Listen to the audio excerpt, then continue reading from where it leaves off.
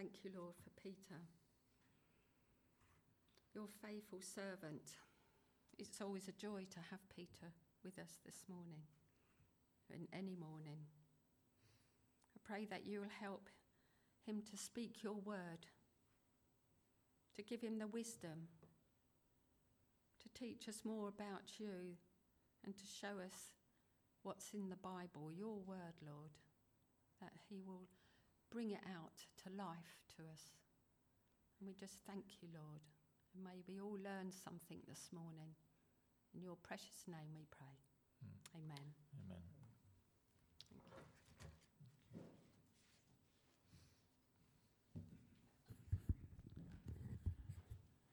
Morning, everyone.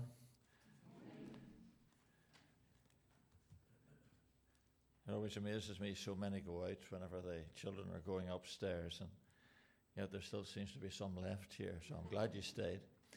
And it's a real pleasure to be back with you again today. We're going to continue our study in the book of Jeremiah, and in a sense what we're looking at today is a follow-up to the Stop, Look and Listen, which we thought about last Sunday. And I'm going to read with you from Jeremiah chapter 7. Jeremiah chapter 7, and we're going to read the first 20 verses. So let's read the scriptures together.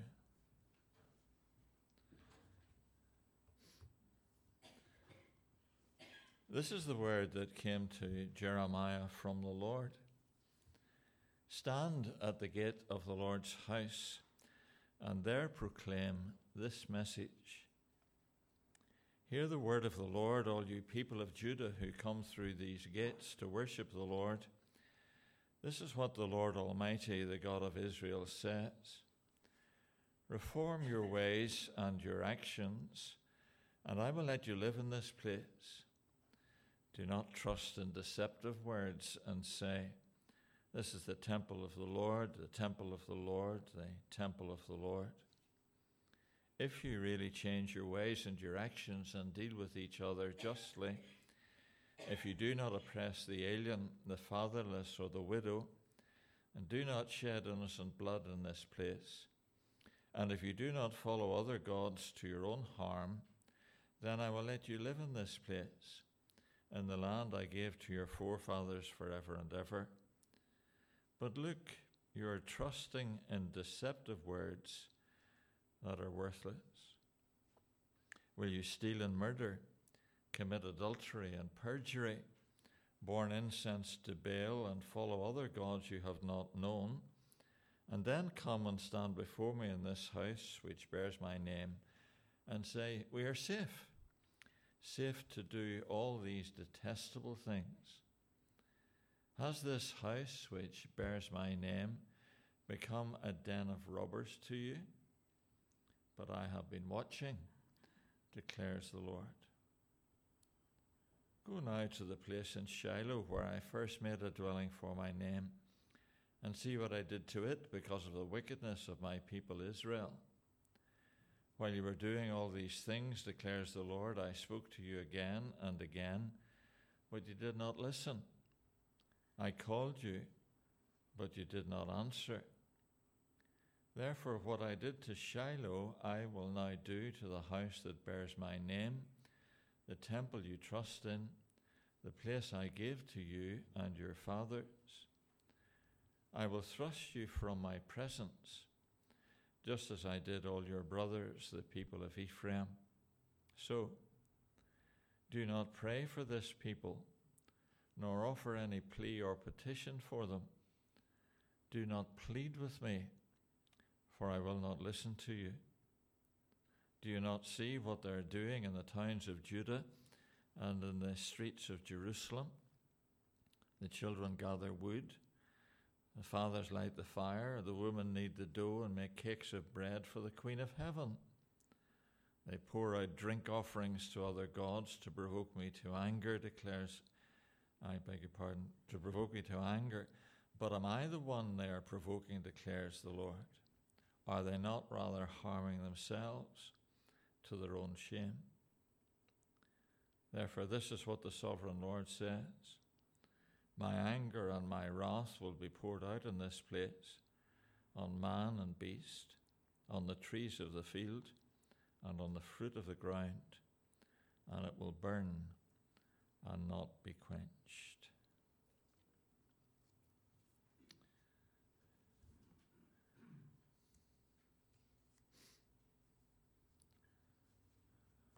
One of the things that we learn about Jeremiah, just a little later on in his prophecy, is how difficult he found this message that he was given by the Lord to proclaim. Indeed, I think it's in chapter 18 and 19, he says effectively that I don't want to do this any longer. I'm going to stop speaking. And he says himself, it was as fire in my bones, and I just had to preach the word which God gave me. And I think it's important to recognize that for each of us, any time we hear the scriptures being taught, or any time when we listen, that we analyze and recognize that that which is said needs to be true. Because often people just use the scriptures for their own ends, or select little parts of it which happen to suit their perspective, and preach that without the emphasis of the context that the word is being given in. Jeremiah is preaching around the turn of the 6th century BC. And during that time, he was so conscious that there were forces in the north and also in the south of Israel that were going to be brought to bear upon the country. And yet the people were apparently blind to the possibility of God acting against them. That actually what was going to happen in their own society was down to the anger of God burning against them. And so when you come to a passage like we've read together here in chapter 7, it's hugely difficult for me as a preacher to preach it. But it's essential, I think, that I emphasize what God was saying to this chosen people of his, because they had assumed upon his mercy and grace. They had assumed that everything would be fine, that they could really live as they like, and they could do what they wish, and that somehow or other God would continue to bless them and to nurture them. So as Jeremiah preaches this message, and he preaches it in front of the temple in Jerusalem, it comes with enormous force, and something that you and I need to recognize. Because the first thing which he emphasizes to the people from verses 1 through 7 is that they were just being deceived. They were listening to the words of the lying prophets who were deceiving them and telling them what they wanted to hear. That which was being told them was not from God at all. Because Jeremiah wasn't preaching in a vacuum. You know, there was a whole collection of guys who purported to be speaking as from God, and yet their message was untrue because it was just to bring a false comfort to these people who had strayed so far away from God. And we all have a tendency to trust in deceiving words, or flattering words, or words which make us feel comfortable. And I want you to notice just how direct Jeremiah is here in these first 7 verses. Richard, perhaps you could bring them up again and we could just have a look at them. The first thing is that Jeremiah was told to proclaim this at the gate of the Lord's house, because the people had come to trust in the fact that the Lord's house was in Jerusalem, and they assumed that his presence would necessarily be there at the same time. And you'll notice, hear the word of the Lord, all you people of Judah who come through these gates to worship the Lord. This is what the Lord Almighty, the God of Israel, says: reform your ways and your actions, and I will let you live in this place. In other words, if they were going to be real before God, then God would respond in mercy and grace and allow them to stay in the city of Jerusalem. And then he says, do not trust in deceptive words and say, This is the temple of the Lord. This is the temple of the Lord, the temple of the Lord. Why do you think that word's repeated 3 times?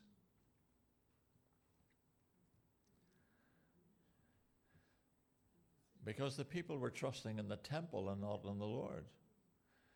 This is the place where God has placed his house. Therefore, God will stay in his house and this place will be safe. So they used it like a mantra.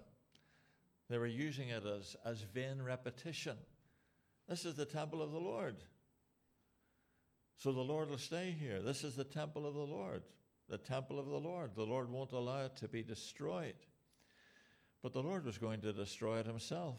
And in 586, about 30 years after Jeremiah started to preach, in 586 BC, Nebuchadnezzar, the king of the Chaldeans, the king of the Babylonians, was going to destroy the temple and completely decimate Jerusalem. So that at the time, the blood of the people ran knee-deep for the horses as the people were destroyed and the temple lost its place. Their thinking was, this is where the Lord came to be. This is where the Lord set his house. And so he'll always be here. He'll protect the city because this is his dwelling place. But the prophets were prophesying lies. They were saying, in effect, if you come to church every Sunday, then God will look after you. But unless my heart and my actions are in touch with God, then there can be no real salvation, no real appreciation of who God is. And we can go through the motions, my dear brothers and sisters. We can do what we think God wants. But unless my heart is being motivated by God, unless I'm responding to his word, indeed later on in this chapter, I didn't read all of the chapter obviously because it's a very long one, but later on in this chapter, Jeremiah actually says to the people, what God requires is obedience. You know, he just wants us to do what we're told and live in his will. And that way we will know his blessing. So the first sin, if you can put it like this, was to live this lie, to live in deception. God is always looking for actions which demonstrate our faith. James says in his little letter in the latter part of the New Testament, faith without works is empty. To say I've got faith, but it's not demonstrated in the things that I do and the life that I live, is to present a falsehood. To say I'm trusting in the Lord and then live each day as though he doesn't exist and come to his house because this is the temple effectively in our minds, then somehow or other that's going to be okay. And if we live in such deception, then the way is bleak and the way is fraught with danger. We can keep coming on to church and keep living as though we were Christians, yet we're deceiving ourselves. So what the Lord then says during these first 7 verses is you've got to repent. You've got to change your way. Do not, verse 6, do not oppress the alien, the fatherless, or the widow. Do not shed innocent blood in this place. And then this section, do not follow other gods to your own harm. Then I will let you live in this place. So it's a conditional perspective as far as God's concerned. You've got to be real if you're going to know the reality of my presence. And these dear people had somehow or other lost their way. There was also a sense of delusion. So not only were they deceiving themselves, but they were deluded. In other words, they were thinking things to be real which weren't real. And this next section is very telling, I think. He says in verse 9, will you steal and murder, commit adultery and perjury, burn incense to Baal, and follow other gods you have not known, and then come and stand before me in this house which bears my name and say, we're safe? And you see the fallacy of that. The god of Baal which was the god of thunder and lightning as far as the Canaanites were concerned, the land in which the Israelites now lived. The worship of Baal was something which plagued the Israelites for generation upon generation. You may remember earlier on in the life of the Israelites, there was a prophet called Elijah. And Elijah said to the people one day, he said, how long will you halt? How long will you stumble between two opinions? If Baal be God, then follow Baal. If Jehovah be God, then follow Jehovah. And he challenged the prophets of Baal, the 450 prophets of Baal, to call upon their God to send down lightning upon the sacrifice. And of course there was no answer. And for 6 hours they prayed, and for 6 hours they danced, and for 6 hours they worshipped, but they were worshipping a falsehood. And yet again and again, as I said, the Israelites came back to worship Baal because he was the god of fertility as well as the god of thunder and lightning, and you see how the two are linked. And God says to them very directly, you can't do this. You can't worship that which is false and then come into my house and say we are safe. You're effectively saying you're safe to do all these detestable things, to worship false gods and go your own way. Has this house which bears my name become a den of robbers to you? And he's talking about them robbing God, pretending to be real, pretending to be following God, and yet robbing him by worshipping other gods. And I say to you this morning, it's so easy. It's so easy to trust other things rather than trust the God of heaven and the God of glory. And we can so easily alienate ourselves from him just by going through the motions and saying, well, it's okay. The Lord has saved me and I can do what I like. Nothing could be further from the truth. And then he gives them an illustration. And I want to spend a moment here, if I may, from verse 12. He says to them, go now to the place in Shiloh where I first made a dwelling for my name. Now the story, if I might summarize it, is this. The place where the Ark of the Covenant, the symbol of God's presence, the place where it was placed as far as the Israelites were concerned in their early days in the land of Canaan, was in a place called Shiloh. And it was there thought to be the place where God had made his dwelling. And this symbol of God's power, the Ark of the Covenant, was located at the end of Joshua's life in the town and surroundings of Shiloh. It was deemed to be very important. It's the place where the prophet Samuel began his ministry. So it was very important in the early days of the Israelites in Canaan. And yet, you'll see that what happened was, because of the wickedness of Eli's sons, who was one of the priests of Samuel's time, because of the wickedness of Eli's sons, the Philistines came and destroyed Shiloh and pinched the ark. And the Ark of the Covenant was taken away by the Philistines. So this thing, which was the symbol of the presence of God, had been removed by the Philistine people, the people of the sea, and carried away into their part of the country, which was the coastal fringe of the land of Canaan at that time. So he's saying, in effect, look at what happened to Shiloh. If you go there now, all you'll find is ruins. And I want you to notice something which I had never noticed before. It says in verse 13, while you were doing all these things, declares the Lord, I spoke to you again and again, but you did not listen. I called you, but you did not answer.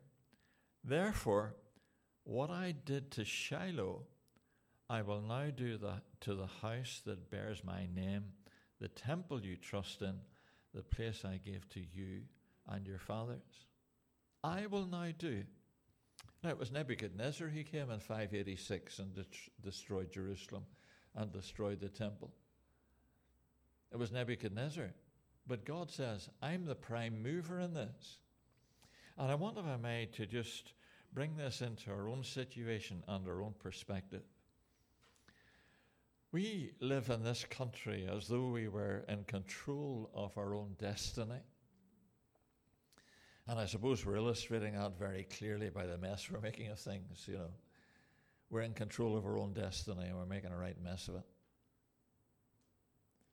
Is it possible, and I ask the question judicially this morning, is it possible that God is acting behind the scenes in order to bring us to a consciousness of Him and His presence, to a recognition that that which happens in our land and our country, which we deem to be of our own perspective, is actually being controlled by a higher power? Is God in control of history? Is there a real sense in which God is working His purpose out as year succeeds to year, as one of our old hymns says? And if that be the case, and I suggest to you that's a true interpretation of the situation, then you and I need to recognize within our own lives that we have a particular responsibility to the God of heaven. You know, the Lord Jesus gave His life for us. He shed His blood for us. We recognize that as an historical fact which is personal to us if we come to faith in Him. In that sense, our destiny is in His hands.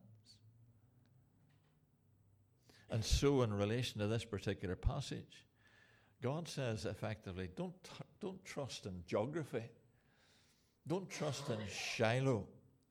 Don't trust in my house in Jerusalem, but rather recognize that your mind and heart needs to be focused on me, that your obedience needs to be to me, that your responsibility is to me. And if you acknowledge that and recognize that in your own life from day to day, then, as Jenny was reminding us this morning, then I will bless you. I will redirect your life. I will bring you into a new perspective of living. I will bring you to an understanding of things which you cannot otherwise have. And then he says something which is even more dramatic. And I don't know how Jeremiah could bear to say this in verse 16. So do not pray for this people, nor offer any plea or petition for them. Do not plead with me, for I will not listen to you. So because this people, the people of God so-called, the people of Israel, have decided to redirect their lives without God, to worship the false god Baal, to live as they choose with no reference to God Himself, God says, don't pray for them anymore because they have chosen their own way, and if you pray and plead for them, I will not listen to you. I know of no more sobering words in the whole of Scripture than this particular text. Don't pray, don't plead, because I'll not listen to you. Can you imagine a people having got so far away from God that, you know, there's no hope for them because God's not going to intervene? And even though whenever Nebuchadnezzar came against the northern walls of Jerusalem, the people cried out to him and the priests prayed to him, there was no answer because Nebuchadnezzar eventually, after 3 months, destroyed the walls and ruined, as I've already said, Jerusalem. And then the Lord gives His reasons, and I close with this morning. Do you not see what they are doing in the towns of Judah and in the streets of Jerusalem? Children gather wood, the fathers light the fire, the women knead the dough, and they make cakes of bread for the Queen of Heaven. The sub-story to this is that Baal was reputed to have a wife called Astarte. And she was the fertility goddess of the Canaanites. She was the place where there was sexual orgy in the groves around Jerusalem. It was a worship, if I can put it like this, of the flesh rather than of the spirit. And the people of God loved to have it so.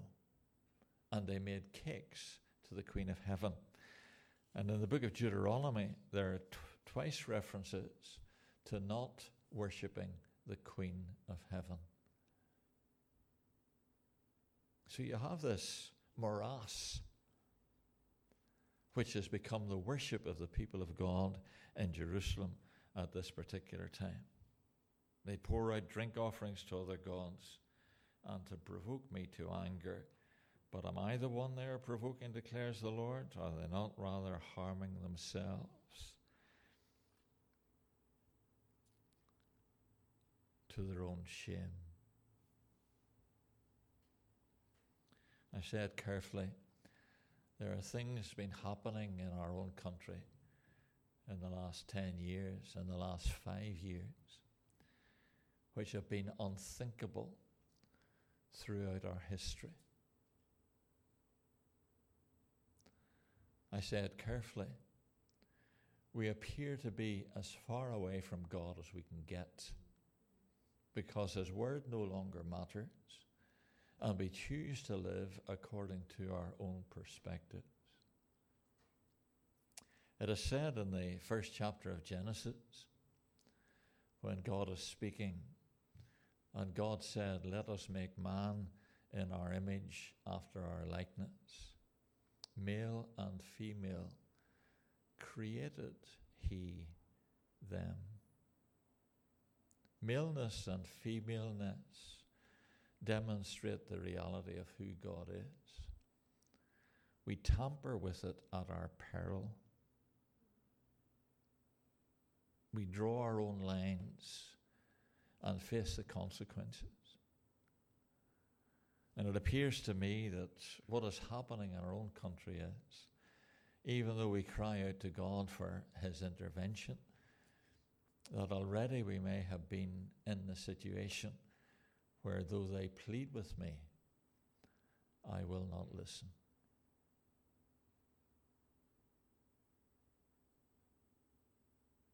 We live in a world of turmoil. Therefore, this is what the sovereign Lord says. My anger and my wrath will be poured out on this place, on man and beast, on the trees of the field, and on the fruit of the ground, and it will burn and not be quenched. We are very keen, and rightly so, to preach about the love of God and its capacity. The Bible says twice as much about the wrath of God as it does about the love of God. My anger will burn, because there's nothing hidden from the eyes of the Almighty. This is as it was, and we can shrug our shoulders and say, it'll not happen here. God will somehow overlook this. He's not deserted us. Are you sure?